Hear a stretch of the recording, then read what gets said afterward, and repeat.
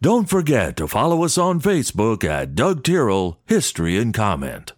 Hello, friends. It's Friday. This is History and Comment for the 19th day of August, 2022. The first temple to the Roman goddess Venus is dedicated in 295 BC. Venus has a parallel in Greek mythology, that being Aphrodite. The simple fact is, sexual relations was a primary part of the Greco-Roman period, and the temples were little more than houses of prostitution. Not significantly different than most of the ancient pagan religions. This is a primary distinction between the Jewish and Christian positions, which elevate marriage and monogamy. I heard this morning of another, quote, Christian church, end quote, that was condoning what are simply adulterous relations. That, folks, as kindly as I can say it, is not compatible. It should be noted that some of the most extreme of pagan religions practice child sacrifice as a religious practice. I would beg anyone to listen to the news and realize on any given day, sex and abortion are in the headlines. Prior to modern times, when we can communicate around the world nearly instantly, news often took weeks to propagate. In 1782, the last major engagement of the Revolutionary War takes place nearly 10 months after the surrender at Yorktown. Part of this is lack of proper notification, and part is he surrendered and I did not. During the War of 1812, the USS Constitution and the HMS Guerriere engage in battle. This is the point where the U.S. ship is given the name Old Ironsides for the way the cannonballs bounced off her white oak planking.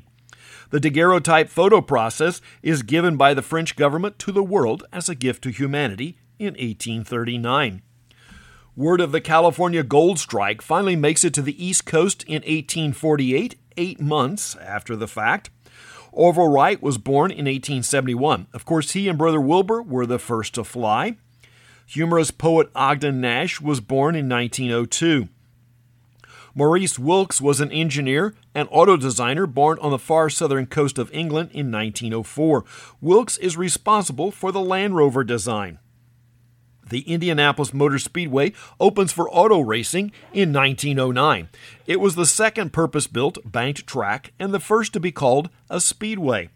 Developer Carl Fisher envisioned the course as a test track for automobiles and Indianapolis as the center for automobile manufacture. For a time, he was correct. Then Detroit got the nod. Indianapolis has historically been a major parts supplier to Detroit.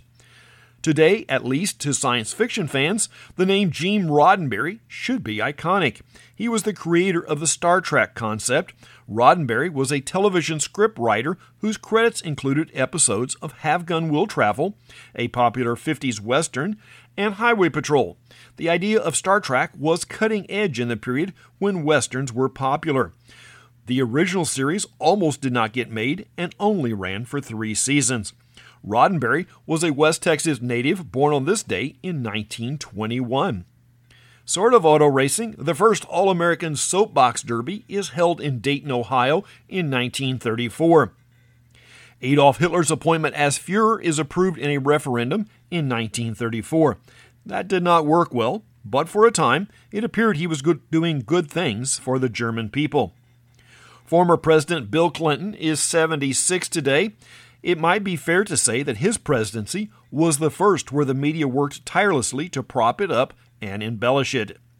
There was a long, near-constant string of questionable deals that remained in the realm of rumor, but were never well investigated. There certainly were no FBI raids. Actor John Stamos is 59, while actress Kara Sedgwick is 57.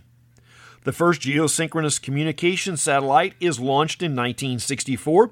It will enable the broadcast of the 1964 Tokyo Summer Olympics a couple of months later. Country singing artist Clay Walker is 52 today. Texas is a large and highly diverse place. Walker is from east of Beaumont, Texas. That's a rock throw from the Louisiana border, yet Texas gives the persona of a West Texas cowboy. Maybe there are cowboys in East Texas too.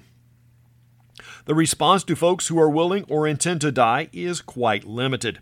In 1987, a gunman in the United Kingdom kills 16 with a semi-automatic weapon before committing suicide. It should be pointed out that the UK has much stricter gun laws than the US. Recall that the London bobbies, or police officers, are known for carrying nightsticks and not guns. The Soviet Union is falling apart in 1991.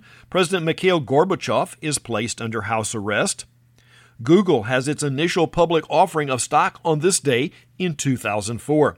The website Motley Fool reports that a $1,000 investment on that day would be worth $24,800 today. That's a bit better than a 20% return per year. Quite impressive. The axiom to remember when looking at stocks is, every historian is rich. That's History and Comment for the 19th day of August. I'm Doug Terrell. Now go do something worth remembering.